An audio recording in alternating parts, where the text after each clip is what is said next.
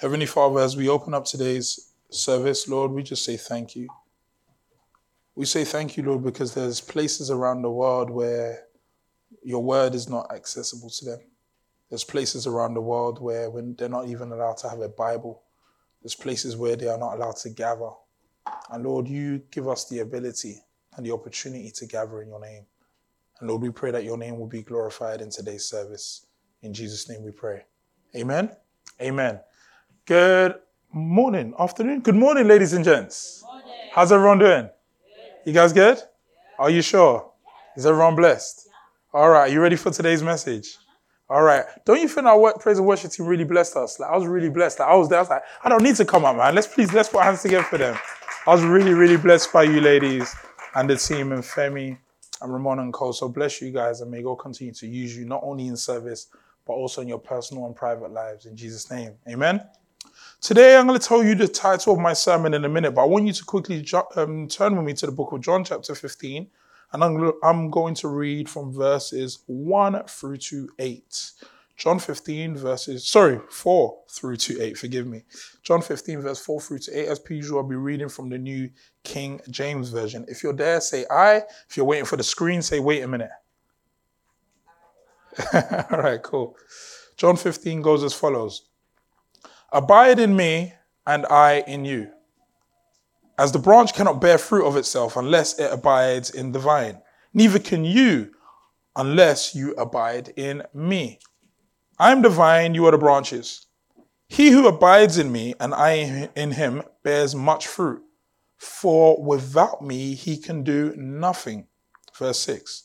If anyone does not abide in me, he is cast out as a branch and is withered, and they gather them and are thrown them into the fire, and they are burned. Verse 7. If you abide in me and my words abide in you, you will ask, and whatever you desire, and it shall be done for you. Verse 8. For by this my Father is glorified, that you bear much fruit, so you will be my disciples. Blessed be the word of the Lord. I love how Jesus always says, abide in me, abide in me, abide in me. And as I was looking at that, it's funny because I changed the title of my sermon. The sermon's the same, but I changed the title of my sermon. And the original title of the sermon is, what are you in? Because Jesus says we should abide in him. And as I began to look at that, I was like, I'm not really too fond of the full entirety of the title of the sermon because it didn't really encapsulate everything I wanted to share today when it came to abiding. And the areas that I'm really going to be focusing on in today's message is looking at influence, excuses, and authority. And as I was thinking of the influence of when we are in something, we are influenced by that thing or that person. Right? People sometimes say, oh, you are underneath the influence of alcohol or the influence of drugs or the influence of social media and the like, or you are underneath the influence of jollof rice for those people that see people that eat a particular way. And I know when somebody's underneath the influence of some type of jollof rice, when they don't understand that Nigerian jollof rice is the best rice. And as you can see, for me to have, look at people shaking their heads. Look at people of God, people of God. But as you can see, even for me to even say that, and to believe that Nigerian jollof rice is the best jollof rice is because I have been influenced. No, it's just facts. See, some people just facts. But let us not start a jollof war here in church today because we've got more serious matters to deal with. So therefore, the title of my sermon is called Moulded. Influence, excuses, authority. Moulded. Influence, excuses, authority. And in that, I'm going to jump around a bit and I want us to look at a few things as I've just particularly used John chapter 15 as my base and main scripture of today. Influence, what does it mean? The capacity to have an effect on the character, development, or behavior of someone or something. But let's look at somebody that was also influenced in the Bible. Let's look at Eve for a moment. And the influence that took place in her life in a particular time and how that potentially shaped what we've seen in the world today. Genesis chapter 3, verse 1 through to 13. And I'm going to be jumping from particular verses from Genesis 3 from 1 through to 13. It goes as follows. Now the serpent was more cunning. Someone say cunning. See, some versions say the word crafty. The serpent was more cunning than any beast of the field which the Lord God had made. And he said to the woman, has God indeed said you shall not eat of every tree of the garden? Can you imagine? Has God really said of every tree? You can't eat of every tree in the garden? And the woman said to the serpent, we may eat of the fruit of the trees of the garden, but the fruit of the tree which is in the midst of the garden, God has said, you shall not eat it, nor shall you touch it, lest you die. Verse 4, then the serpent said to the woman, you will not surely die. You will not surely die. I'll pause there. Why is that interesting? Because one thing I've come to learn in life is that truth mixed with a lie is still a lie. But when you mix enough truth with a little bit of a lie, that's where you get deception. That's where you get craftiness, this cunning nature. And what begins to happen? Now Eve, who might have been fully focused on understanding what God said, is now partially focused. And partial obedience is still disobedience. And as we're beginning to see this influence of the enemy through the cunning words that he began to use towards her, begins to see this deceptive nature of the devil come into present play. Verse 5, for God knows the day that you eat of it, your eyes will be open and you will be like God, knowing good and evil. But God knows the day. And sometimes we need to learn to shut the voice of the enemy before we entertain it for too long. For some people, shutting the voice of the enemy might be things that may lead you astray. Oh, one drink won't harm. Okay, maybe two. Maybe 2.5, maybe 3. Before you know it, you don't realize that sobriety has now been left by the wayside and we're now floating in a space where we have no focus and we now may fall into a place of compromise. But what also happens further down? Look what it tells us in verse 9. Then the Lord called to Adam and said to him, where are you? So he said, I heard your voice in the garden and I was afraid because I was naked and I hid myself. Verse 11, and he said, who told you you were naked? Have you eaten from the tree which I commanded you not to eat? Then the man said, the woman whom you gave me, who you gave to me, she gave it to me. She gave me of this tree and I ate. And the Lord said to the woman, what have you done? Then the woman said, the serpent deceived me and I ate. God comes to Adam, Adam blames the woman. God comes to woman, Eve blames the devil. And it's gone passing on and passing on and passing on. And if the point number 1 I want to share here is this, excuses could exclude you from fulfilling your calling in Christ. Excuses could exclude you from fulfilling your calling in Christ. They give excuses after excuses. See, God made man and woman in whose image? His image. To be molded, to be fashioned into his image. But what happens is that everybody is playing the influence game, including God, to show that I want you to be more like me. Jesus says, what? Be holy for I am holy. He's trying to influence you. He tells the disciples to be like me, to carry your cross, to deny yourselves. And everyone's playing in this influence game and we're beginning to see excuses come into play. Why am I sharing this? Because our excuses can only go so far. If we keep making excuses in our marriages, sometimes our spouse begins to doubt us. If we keep making excuses to our closest family members that have told us to do 1 or 2 things that are good for us, and we say, oh, you know what, maybe because of this, then they begin to doubt us. If we keep making excuses in our places of work, sooner or later, there may be a resignation letter, and then we tell people, oh, they didn't like me at work anyway. Or is it our excuses? Our excuses. Our excuses. But what is also interesting here is that when we begin to look at this thing called excuses, I love what we saw in scripture here, where God told them in verse 16 of Genesis 2, it says, of every tree of the garden you may freely eat. Every tree of the garden you may freely eat. But why am I bringing this up here? Because God in these influences told us there's so much for you here. There's so much that you can take here. There's so much that you can enjoy here. But they began to focus on the one thing God said they shouldn't touch. And it begins to show me something when it comes to molding and influence, is that sometimes many of us are focused on scarcity rather than abundance. Many of us are focused on scarcity rather than abundance. Emmanuel, what do you mean by that? I mean that when you could wake up in the morning, do you start with complaint or do you start with gratitude? Do you start with comparison to others, or do you start with saying, God, I thank you for saving my life? Because when you are focused on scarcity, you don't even see the abundance that God has blessed you with. You see the one thing that you wish you can have. There's a quote that says that 99 people can play you compliments, but if one person criticizes you, sometimes our mind is focused on what that one person said than the 99. And until we are trying to in tune our minds and train our minds to be focused on gratitude, to be focused on the abundance that God has for us, things can take over our lives. And that's why point number 2 is that lusts make us focus on lack over abundance and blessings. Lusts make us focus on lack over abundance and blessings. Look at 1 John chapter 2, verse 16. 1 John chapter 2, verse 16. And it goes as follows.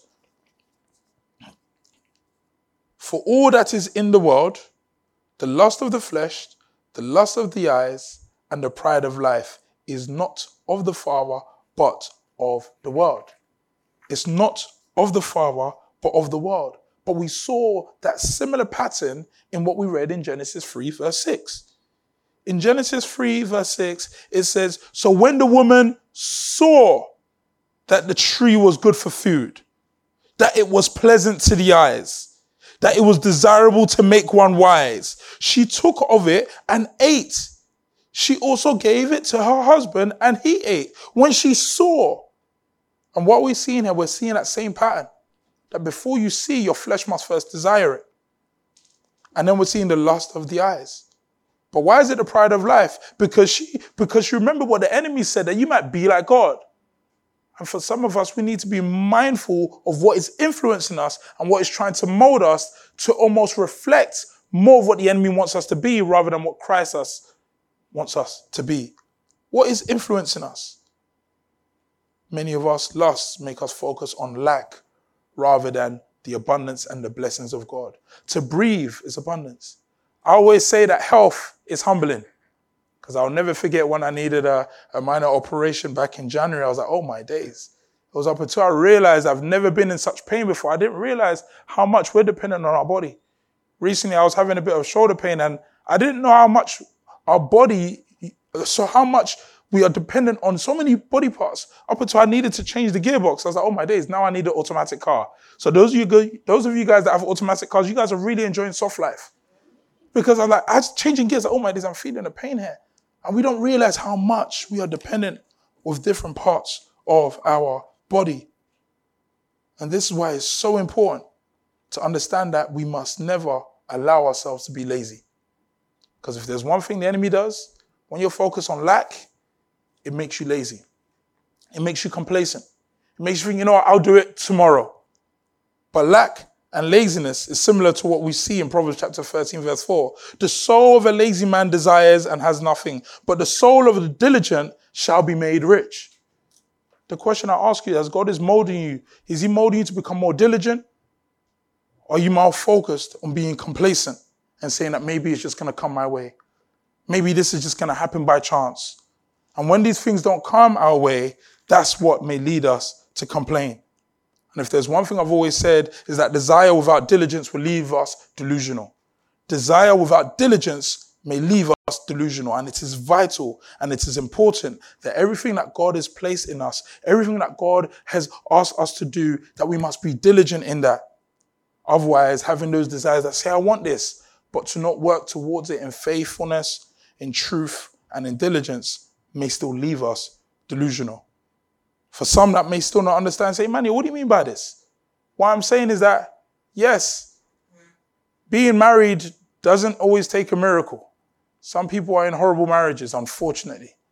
But having a healthy marriage requires work, requires diligence, requires effort, requires to let go of projection and to now build connection. What I mean by that, to say, you know what, maybe we need to work some things out because some things that's happened in my past, I naturally want to project, but it's for me to have enough self-control to say that, you know what, how do I work on this rather than how do I project in this? And that's why many people, not even many people, let me not put a number on it, but some people may be focused on a one-night event rather than a lifetime of commitment. We must be people that are diligent rather than delusional when it comes to us fulfilling our God-given desires. Point number 3, let us not waste our talents. let us not waste our talents. In Matthew chapter 25, from verse 20 through to 29, we're looking at the parable of the talents. And many of us know the parable of the talents. And it talks about how one person has been given 2 talents, one person has been given 1 talent, and one person has been given 5 talents. Then it says the master comes back. And the one with 5 talents says, yes, Lord, look, the 5 talents you gave me, here's 5 more. The one with 2 talents says, here's the 2 talents you gave me, here's 2 more. But the person with 1 talent gives us a different narrative and a different story. Begins to tell us that. And I'll read for you if you jump down with me to verse 24. Then he who had received 1 talent came and said, Lord, I knew that you had been a hard man, reaping where you had not sown, nor gathering where you had not scattered seed. And I was afraid, and I went and I hid my talents in the ground, and look, there you have yours. But his Lord answered him and said, you wicked and lazy servant. You knew that you reap where I had not sown, and gathered where I had not scattered seed. So you ought to have deposited my money into the bankers, and at my coming I would have received back with my own interest. Verse 28. So take this talent from him and give it to the one who had 10 talents. Let me pause there for a moment. The reason I find this interesting is that we're seeing that the master gives it to the one that gave 10. So let me ask a question.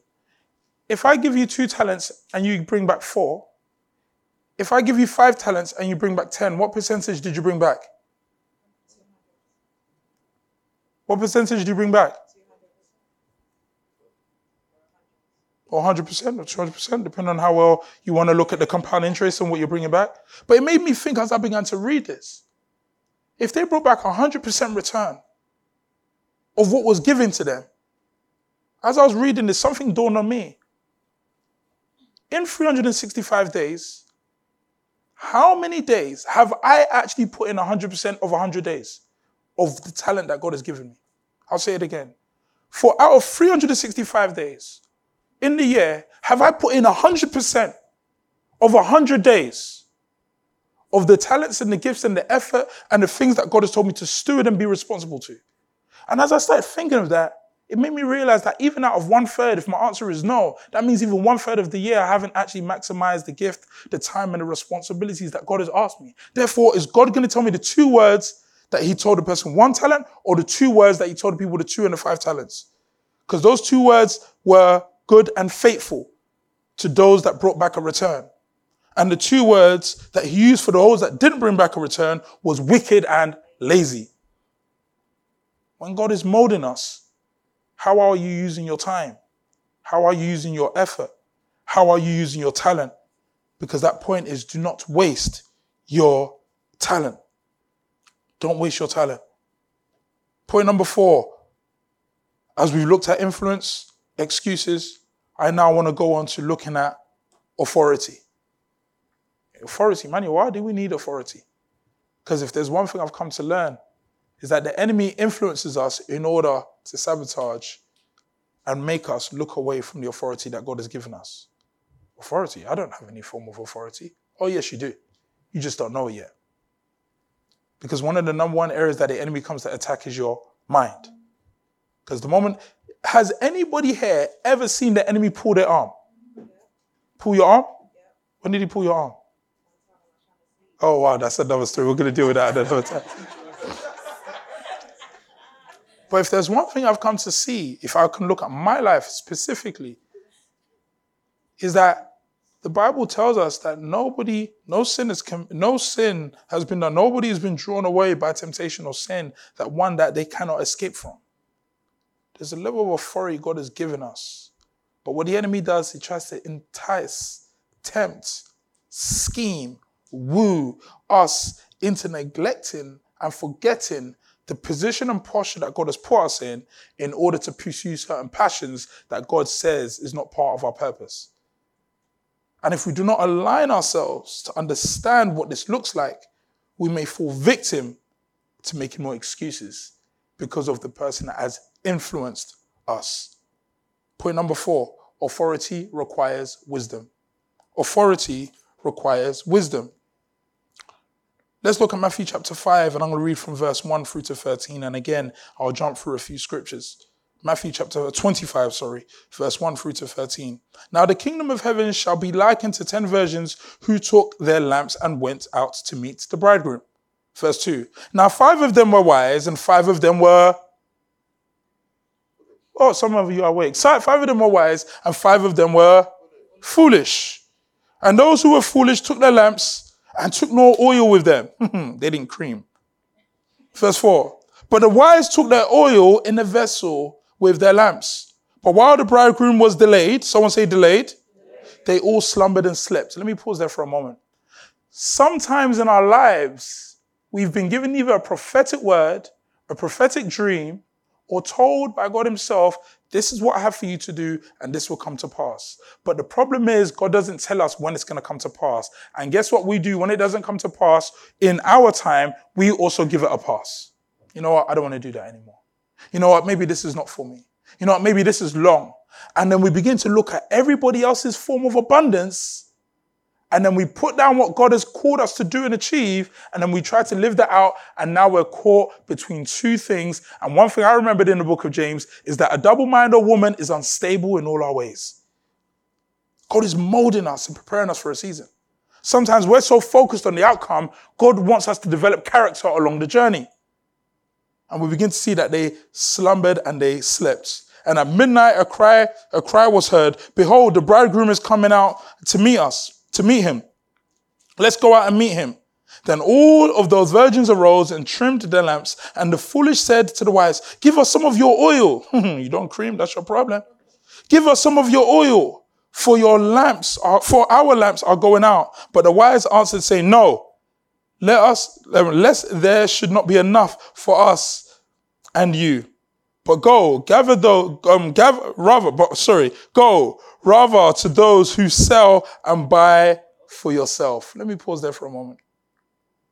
There is a misconception that to be a good person, you always need to say yes to people.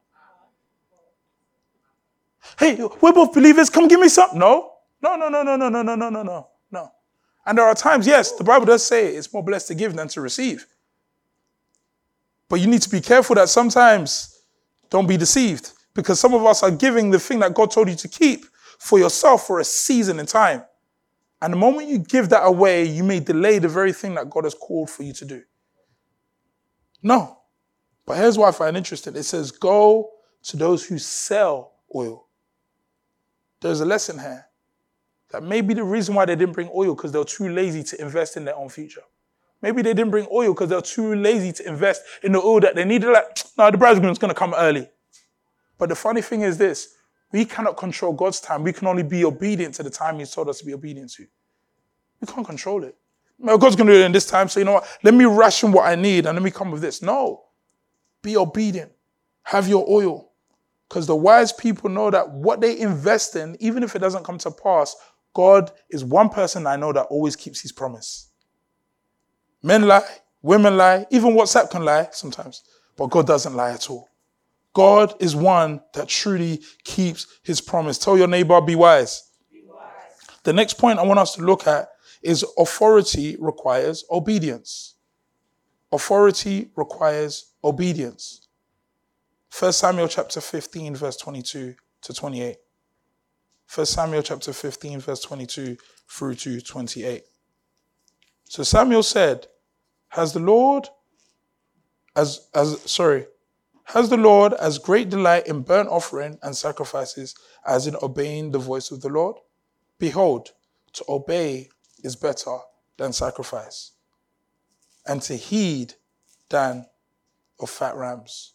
For rebellion is as sin of witchcraft, and stubbornness is as iniquity and idolatry. I'm going to pause there. There are many times when let me speak for myself, I haven't been obedient. And every time I'm not obedient, just like a quote from our friend that he loves to say, if you pay cheap, you pay twice. I end up paying twice for the ouch. But the funny thing about it, I'm always reminding myself of the scripture in 1 Samuel chapter 15, verse 22. Obedience is better than sacrifice. Emmanuel, remember, obedience is better than sacrifice. Remember, obedience is better than sacrifice. But I never read the verses that follow it. Let's look at those verses again from verse 23. For rebellion is as the sin of witchcraft. So who has bewitched you for you to be disobedient unto God? Who's bewitched you? Who has influenced a word, a song, a voice, an activity in your life that now your view, your discernment is skewed? Now you're more likely to compromise. Is it time? Is it age? Is it the lack of children? Is it bills? Is it debt? Is it inflation? Is it cost of living? Who has bewitched you to take a shortcut? Because the last time I read in scripture, shortcuts is still a long cut. It takes us down the long way road. But you know what? Let's try and finesse it by doing X, Y, and Z. But God says, let's do it this way. And we're seeing it many times when the scholars and the Pharisees and many of them came to Jesus. But Jesus, what about this? What about that? But Jesus, what about Caesar? Yeah, give to Caesar what's Caesar and give to God what is God. Jesus didn't take any shortcuts because he knows that one with God is still a majority. He knows that the only best way to take a shortcut is by trusting in God, where God begins to cut time short in order for you to find fulfillment, but not to do it in your own worldly wisdom, because heavenly wisdom and worldly wisdom are not the same. Because sometimes worldly wisdom is witchcraft. I'll say it again. Sometimes worldly wisdom is witchcraft.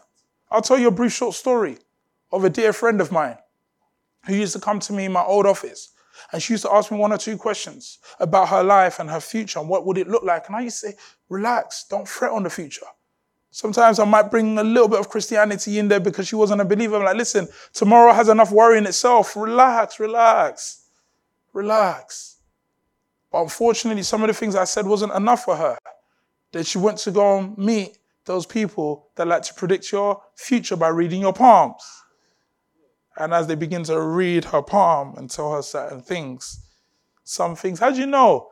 Like those palm readers, just like the devils themselves, they tell you enough truth, but mixed with a lie. You guys are following. Moulded, influence. Oh, you're going to do this and you're going to marry this sort of man. And you're going to, this sort of kid. Yeah, but this might happen to you. And the moment they told her about something that might happen to her, fear began to grip her. But they told her enough good stuff that might happen. But what she didn't realize, they spoke to her in a way so that she can keep coming back.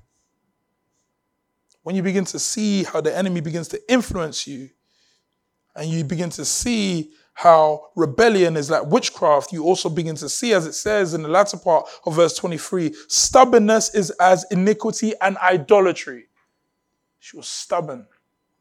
I've been stubborn. Some of us have been stubborn. And that is like iniquity and idolatry. What does it mean by idolatry? It means by trusting in things higher than you trust in Jesus Christ. That's all it is. Oh yeah, I don't worship idols and all these stones and all this stuff. Yes, you do.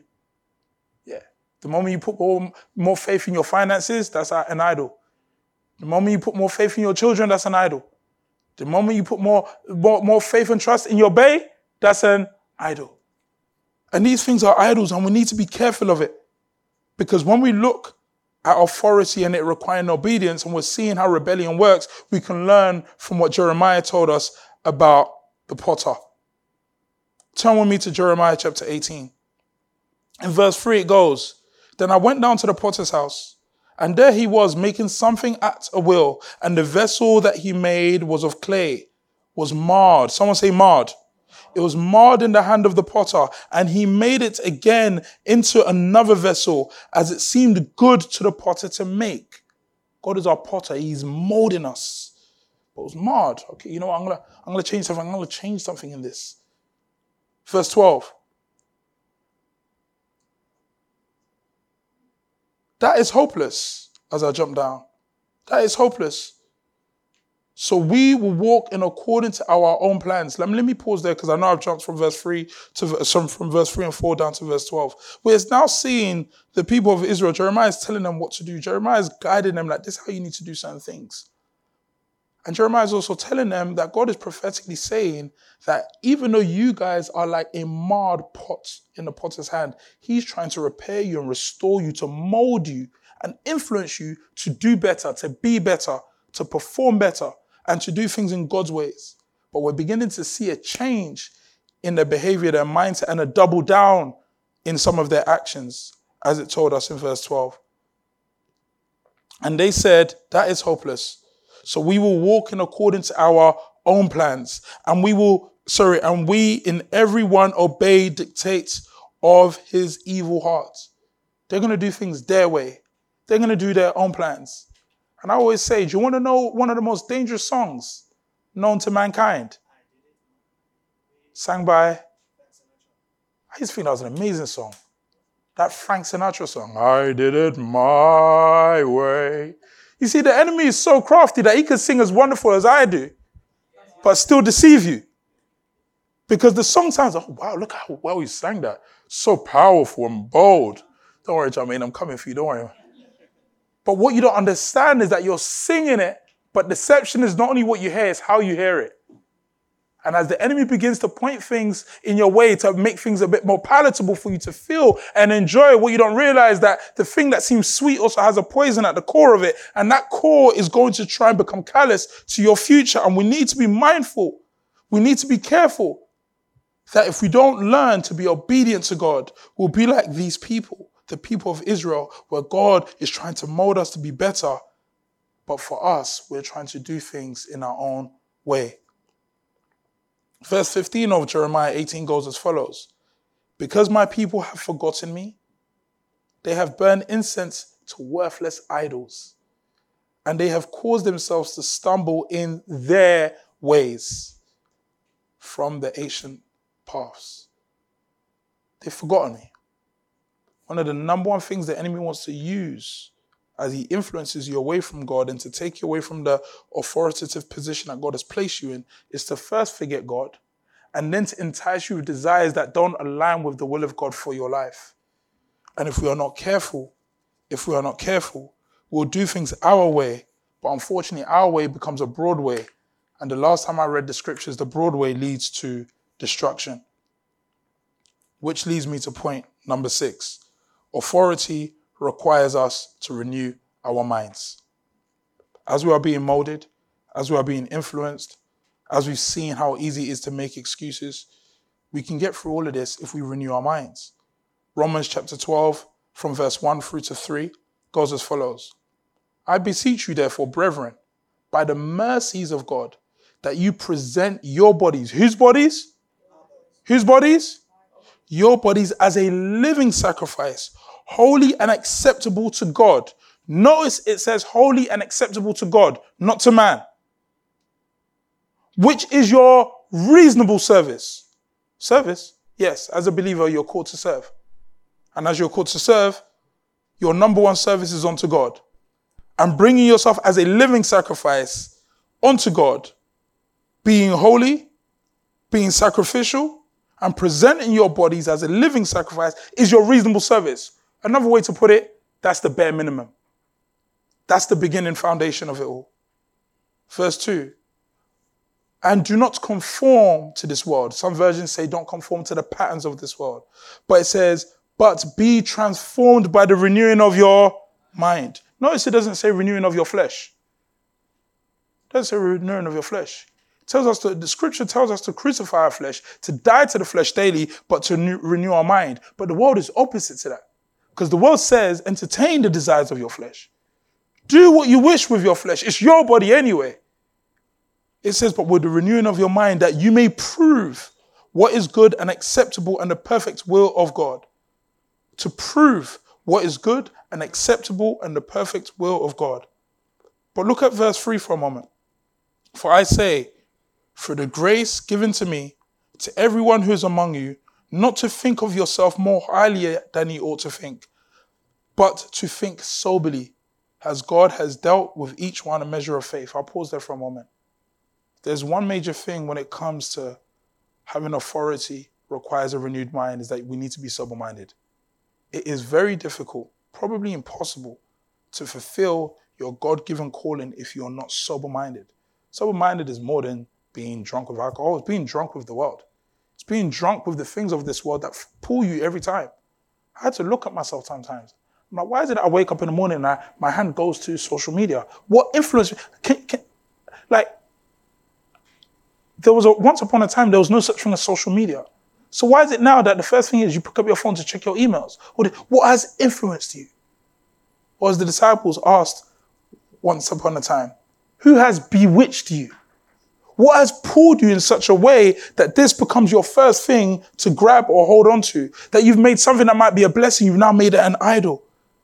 And if we are not careful, the same way God wants to mold us for his glory, if we are not renewing our minds, we won't be able to walk in the authority that God has called us to. And that's what Luke chapter 10 verse 19 wants to illustrate.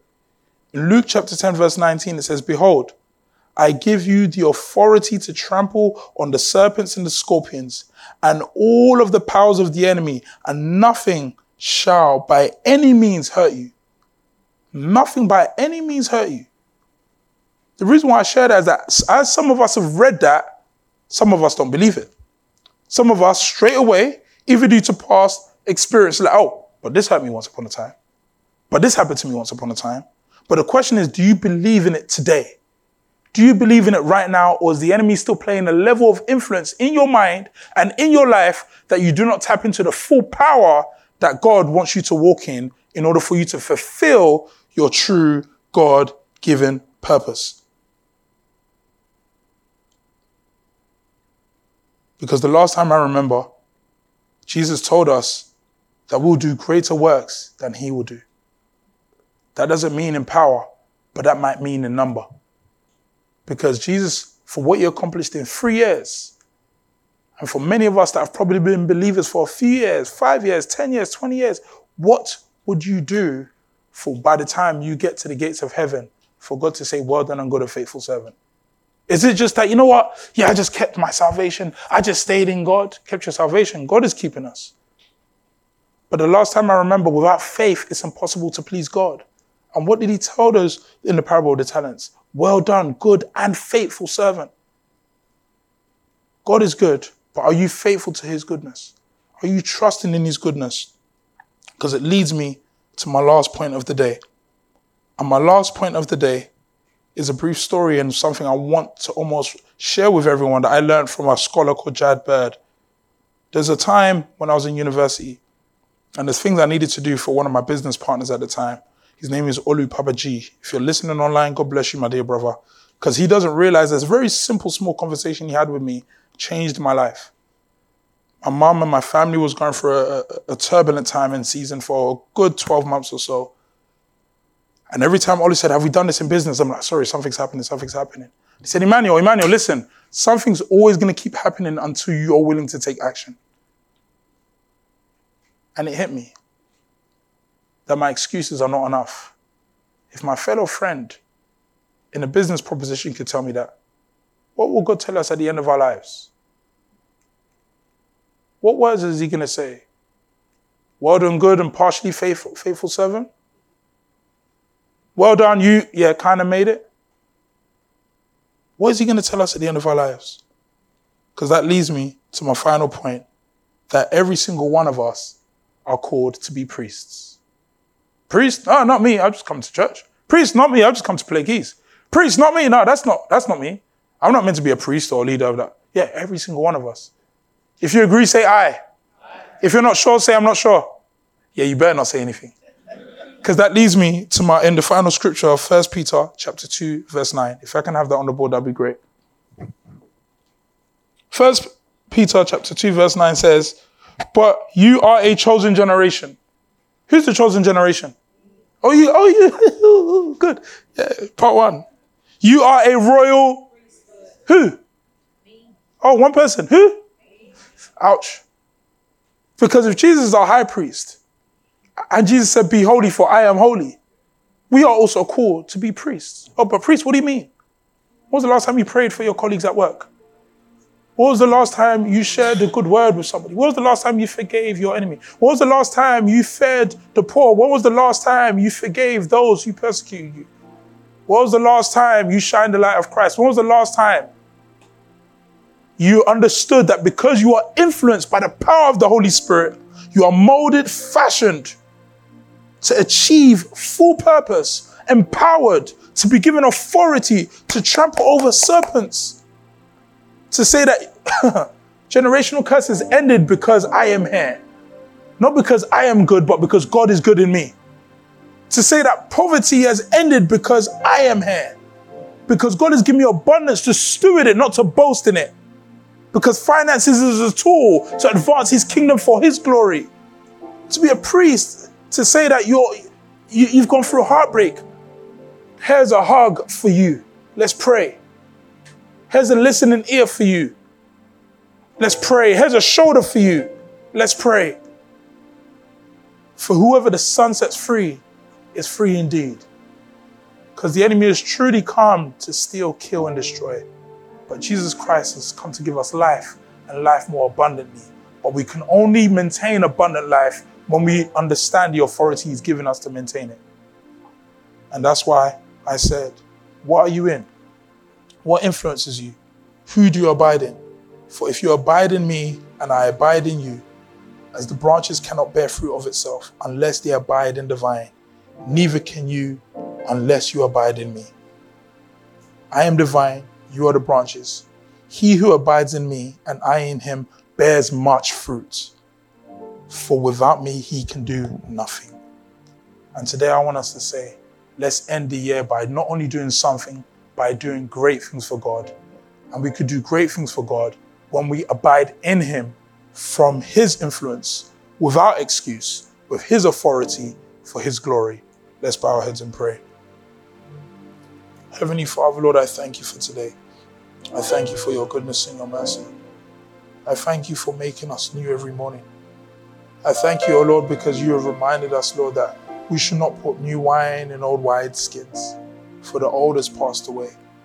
And Lord, I pray that the old vessel, the old pot that we once was, we've placed that to a side and we're willing to be open and vulnerable in the potter's hand to make us new, to make us worthy, to make us a vessel that is purposeful for your glory. Father, Lord, I pray in the mighty name of Jesus that every single one of us will be open to listen to your still small voice, to trust in your timing, to remember that you're a God that keeps his promise. In Jesus' mighty name I pray. And as every head is bowed and every eye is closed,